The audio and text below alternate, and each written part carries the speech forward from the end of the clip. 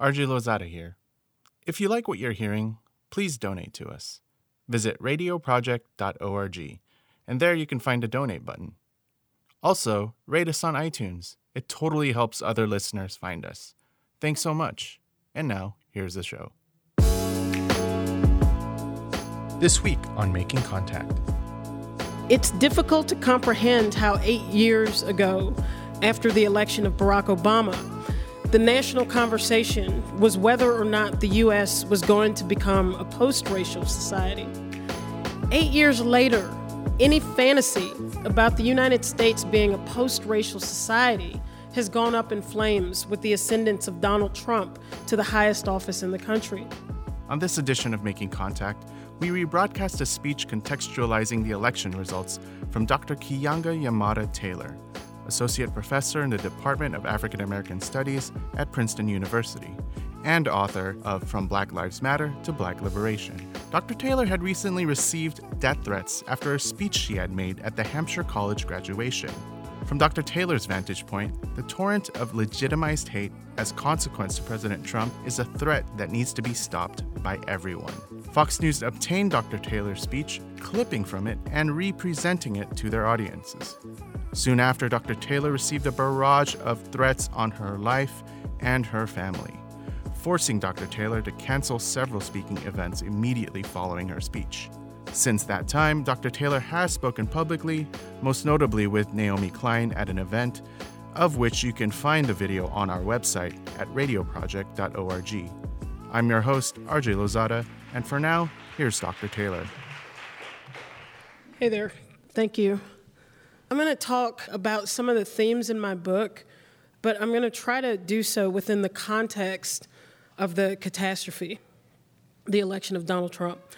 It's difficult to comprehend how 8 years ago, after the election of Barack Obama, the national conversation was whether or not the U.S. was going to become a post-racial society. Forbes magazine ran an editorial with the headline, "Racism in America is Over." 8 years later, any fantasy about the United States being a post-racial society has gone up in flames with the ascendance of Donald Trump to the highest office in the country. Trump ran his campaign on a vile mix of fake economic populism with the worst and most naked race baiting and demonization of oppressed people seen in a presidential election, probably since Barry Goldwater in 1964. He referred to Mexican immigrants as rapists, drug dealers, and criminals. He seamlessly conflated Islam with terrorism, at one point favorably retelling a false story about an American general dipping bullets in pig's blood before murdering Muslim soldiers as a worthy strategy in the ongoing and misnamed War on Terror. He has defended the use of racial profiling and advocated it as a national policing strategy. When you take these statements and include at least some of the people he is nominating to be included in his cabinet, then what we are talking about is a dramatic shift from the optics of the nation's first black president and a black family living in the White House to an administration that will be openly hostile to the most basic aspirations of black people. Trump's first act as president-elect, for example, was to hire Steve Bannon, who has bragged about his associations with the so-called alt-right, or as we used to say, white supremacists, as his chief strategist. So we are about as far from post-racial as you can possibly be in this country. And it is reasonable to expect that if and when Trump cannot deliver on his promises to bring jobs back to the United States, or when massive tax breaks to the rich don't equate into a higher standard of living for ordinary people, that he and his cabal of racist, rogues, and reactionaries will double down on racism as an explanation. And so how did this happen, that we have gone from the nation's first black president to an openly racist billionaire who is surrounded by bigots? Many people have described it in a way that I would describe as simplistic. The best example of this, I think, is Van Jones, who has described Trump's victory as a, quote, whitelash against black voters.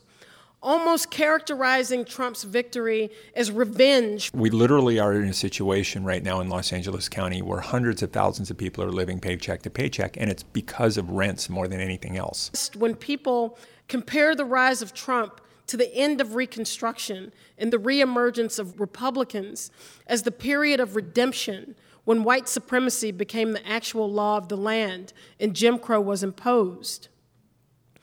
There is a lot of history to unpack there, but it really is a simple rendering of a more recent history that conveniently leaves the Democratic Party unscathed while dramatically overstating the depths of conservatism, racism, and reaction in the country. The first problem with this narrative is that it promotes a mistaken story that African Americans somehow have benefited from the presence of Barack Obama in the White House, and those benefits have come at the expense of ordinary white people.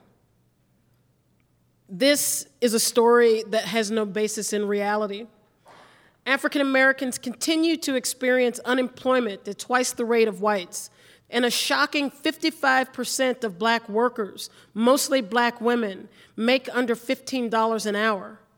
It was precisely the inability of the Obama administration to improve the conditions of ordinary black people that gave rise to the Black Lives Matter movement. This is the thin gruel working class and poor black Americans have received from 2 terms of Obama. The second problem with the whitelash story is that it overstates the depths of white racism and conservatism while simultaneously underestimating the white opposition to the Trump agenda. We certainly don't want to downplay the extent to which racism played a critical role in Trump's success. We have seen how Trump's rise has unleashed violent white supremacists and given them the confidence to organize out in the open. There have been well over 1,000 cases of hate crimes reported since the election, a number higher than even in the aftermath of 9/11. So it cannot be underestimated. But it should not also be overstated. For example, there are numbers that disrupt the narrative of a generalized right-wing sweep across the United States, with white people universally lining up behind Trump, waiting to receive their marching orders. 58% of Americans, all Americans, think Obamacare should be replaced with federally funded health care for all. Most Americans support raising the minimum wage. 69% of Americans believe that providing affordable housing is important. 63% of Americans say money and wealth distribution is unfair. 53% of white people think the country still has work to do for, quote, blacks to achieve equal rights with whites. So how do we square this with the election itself? We must begin with the fact that tens of millions of Americans didn't vote at all. But in the larger scope of things, it means that only 1 in 4 eligible voters chose Trump. This is hardly representative of what, quote, white people think, and it's hardly representative of a right-wing sweep across the country. But when your political choices are constrained within the parameters of the existing 2-party system, voter discontent can go in one of 3 places: your party, the other party, or no party. American politics is always a dance between the 3. In this case, the line of reasoning that blames the loss of the Democratic Party solely on Fox News, FBI letters, race baiting, bad messaging, or the evil Russians means that there is no accounting or reckoning with the political shortcomings of the party. None of those explanations actually address how the party failed to connect with the basic ideas of fairness and justice that are at the core of those statistics that I read off. Instead, the Democrats ran on the idea that Trump was just too negative. He wouldn't be a good role model, when in fact, according to Hillary Clinton, America is already great. It was a message that was and remains completely out of touch with the reality experienced by millions of Americans. But when it's the Democrats who have been in power for 8 years, overseeing the numbing inequity and injustice of the status quo. It made it difficult for them to argue for a radically different political agenda. Clinton promised to be the third term of Obama, failing to realize that for millions of voters, 2 terms was enough. 8 years ago, Obama ran on the promise of hope and change, but from the beginning, he seemed to be more interested in cultivating an image of bipartisan agreement with the Republicans, instead of using his mandate to push an agenda based around the demands and needs of the Black and Latino working class voters who were responsible for putting him into office. For his first full year in office, Obama had a supermajority in Congress and squandered it. It's exactly the reason why the Democrats lost control of Congress in the first place. So with big expectations and big hope come even bigger disappointment when you fail to deliver. Embedded inside of every right-wing backlash is the failure of the liberal establishment to deliver an alternative or a better way. You cannot understand the emergence of Richard Nixon without understanding the failures of the Johnson administration. From the incompleteness and inadequacy of the war on poverty and the Great Society to the debacle of the Vietnam War. You cannot understand the rise of Ronald Reagan without understanding the failure of the Carter administration to address rising inflation, cripplingly high interest rates, and the erosion of working class living standards in general. In other words, the lesser evil always cuts the path for the greater evil. Where Obama used the machinery and logic of deportations to banish 2.5 million people from the United States, it has set the stage for Trump to do this in an even larger way. Where the Obama administration embraced the values of so-called choice and privatization in gutting public education, Trump will do it in an even more fantastical way that finishes the job of attempting to kill public education in this country. Obama's failure to deliver any significant reforms for working class and poor people made a mockery of his attempts to tell people to vote for him in order to secure his legacy. And the insistence of liberals to defend this agenda with only the most scant whiff of criticism leads to their own paralysis when the right does the same thing, but just on a larger scale. We'll hear more from Dr. Keeanga-Yamahtta Taylor in a few moments. You're listening to Making Contact. If you'd like more information on this program, please visit us at radioproject.org. And now, back to Dr. Taylor. But there are other ways to measure discontent beyond polls and election results. We saw the first wave of discontent with Obama's rule with the emergence of the Occupy movement in 2011, and then the eruption of Black Lives Matter in the summer of 2014. Both were products of the widening gap of inequality in the United States. That inequality was at the heart of the Occupy movement and its popularization of class inequality in the U.S. through the slogan of the 99% versus the 1%. But this inequality was also important in how we understand the emergence of Black Lives Matter. Black Americans, of course, took the brunt of the economic crisis in 2007 and 2008. It was in part how we understand the deep wells of support that existed for Obama and his campaign's ability to tap into the anger with the federal government's abject disregard for what was happening in Black communities. We cannot understand, for example, the social catastrophe happening across Black Chicago, where there will be 700 homicides in that city, the vast majority of which affect young Black people. You cannot understand that social catastrophe without understanding the persisting effects of the economic crisis that never really ended in many Black communities. Chicago has the third highest Black unemployment rate of any major city in this country. It has the third highest poverty rate of a large city in the United States. Its Black middle class is being gutted because of municipal, state, federal budget cuts that have wiped out public sector jobs in postal work, teaching, and other positions that have historically been the bedrock of Black economic stability.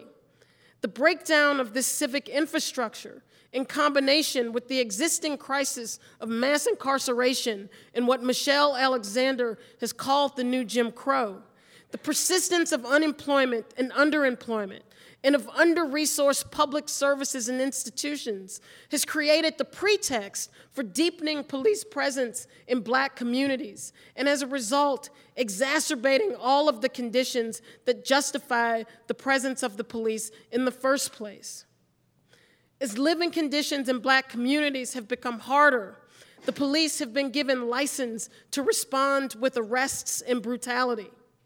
And while the emergence of Black Lives Matter has exposed the extent to which violent policing is institutionalized in this country, it nevertheless continues. The police are on pace to kill 1,200 people this year, more than last year when newspapers first began to count.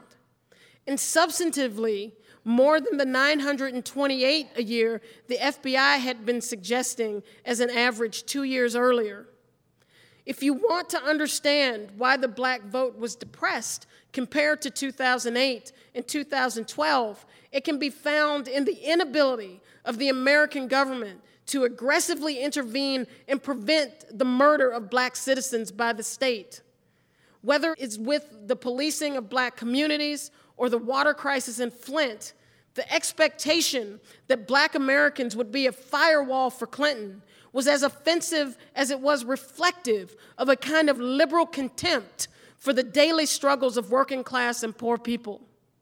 There is just the expectation that no matter what is happening in your life and how terrible things might be, and no matter how unresponsive the Democratic Party may be, you still have to vote for them. And then the bitterness directed at people when they don't respond in such a way is even more contemptuous.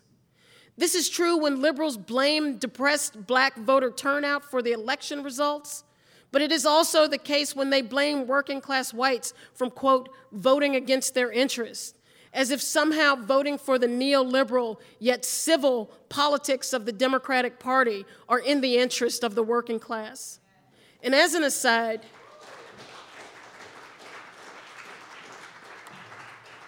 working class interests are never on the ballot in bourgeois elections.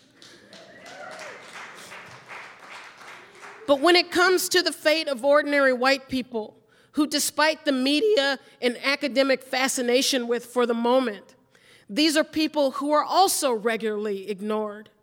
We have heard all sorts of dime store psychology about the so-called white working class, most of it thinly veiled elitism. White workers feel entitled, they are only interested in themselves, they are privileged, they are racist scum, they are just bad. In total, it reflects the political establishment's contempt for the struggles of regular people. If you only read these reports or assessments, you would think there was no inequality experienced by white working class people, or that ordinary white people were just living the high life.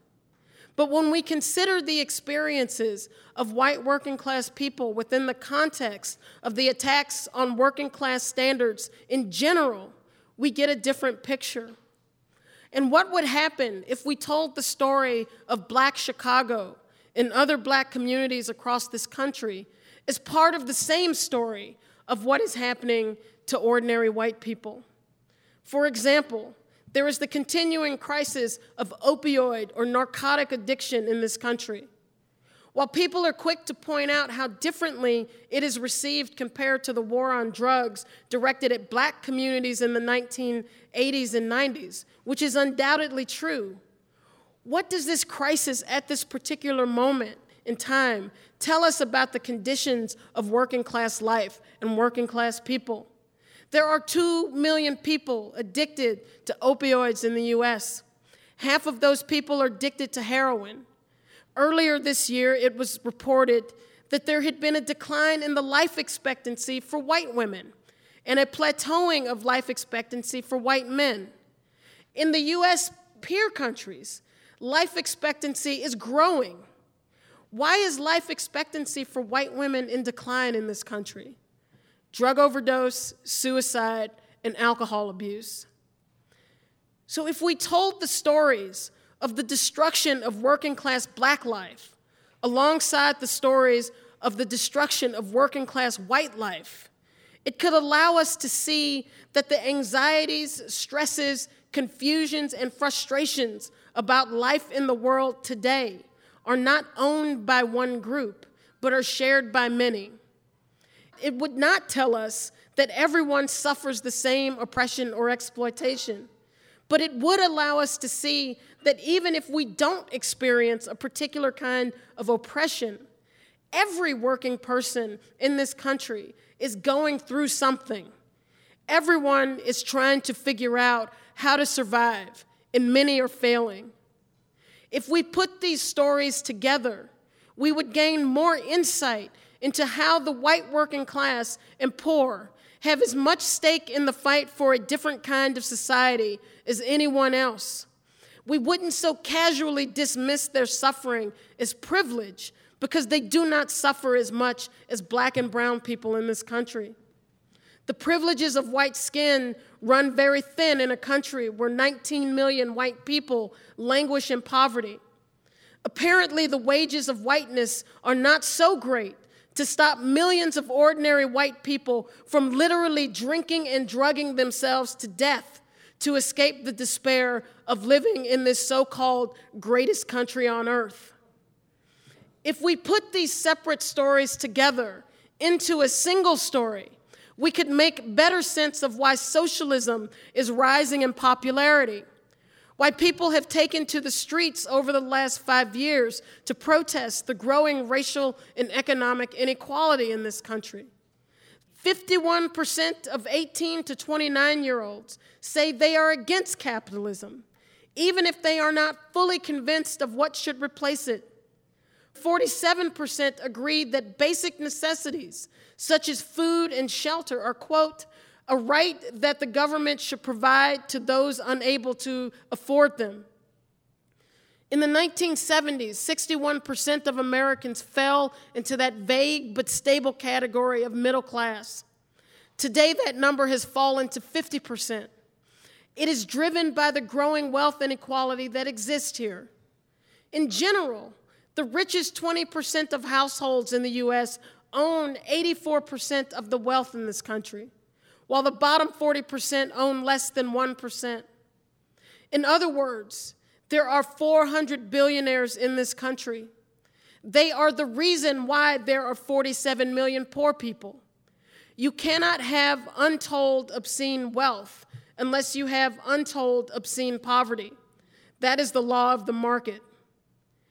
And how does such a tiny percent of the population unjustly hold on to their wealth, even when millions agree that it should be redistributed?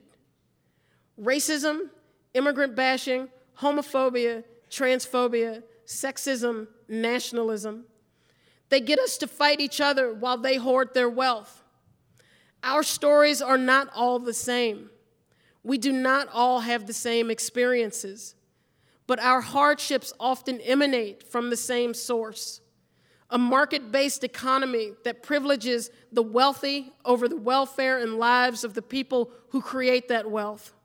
And they keep our stories separate from each other so that we never understand the entire story, only our particular part of it. But even with great effort to keep our side divided and confused, millions of people are coming to grips with the harsh reality of an economic system that guarantees them nothing but a future of hardship and an inability to ever get ahead. But the knowledge alone of the existence of racism, inequality, poverty, and injustice does not necessarily equip our side with the political tools needed to fight the battles of today or to fight for a socialist future. We need struggle. We also need politics because we must contend with a political establishment that wants to lower our expectations, to believe that the existing society is the best that we can expect from humanity. that we dare not think beyond the existing parameters of electing a Democrat or Republican to change the world we live in. Clinton lost in part because she ran a campaign of low expectations, a campaign that cynically pivoted around the notion that ordinary people shouldn't ask for too much and that we must be realistic about the possibilities. Donald Trump promised to change the world, and Hillary Clinton promised to make the trains run on time. Bernie Sanders, for all of the excitement that his campaign generated, for rightly demanding more, his commitment to remaining in the Democratic Party has effectively neutered his political revolution. Expecting the Democratic Party to fight for the democratic redistribution of wealth and resources in this country is like expecting to squeeze orange juice out of an apple. No, we must build independent organizations and political parties that are not connected to the Democratic Party, that don't rise and fall with the electoral cycle. We have to build organizations that are democratic, multiracial, and militant with a foundation in solidarity. Solidarity meaning that even if you don't experience a particular oppression, it doesn't matter because you understand that as ordinary people, our fates are connected and that one group's liberation is dependent on the liberation of all of the oppressed and exploited. And there are so many good examples of this happening now. And that's important.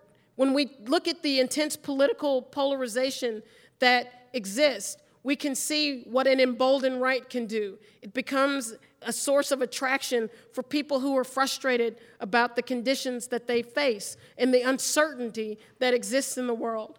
But it also produces a response from the left. It is not an overstatement to say that in the last month, tens of thousands of ordinary people took to the streets, Black people, Muslims, Latinos, Arabs, Asians, Native people, and white people to reject the election, to reject Trump, and to reject racism. At high schools and college campuses across the country, students walked out of classes and began to organize to declare their campuses sanctuaries for undocumented students and others that Trump has threatened to use the power of the state to abuse. There is a spirit of solidarity that is beginning to take root. Consider the story of Natasha Nakama, a Black woman who is a student at Baylor University in Texas. The morning after the election, as she walked to class, a white male student bumped her and said, quote, "No niggers allowed on the sidewalk." When another white student confronted him, the assailant replied, quote, "I'm just trying to make America great again."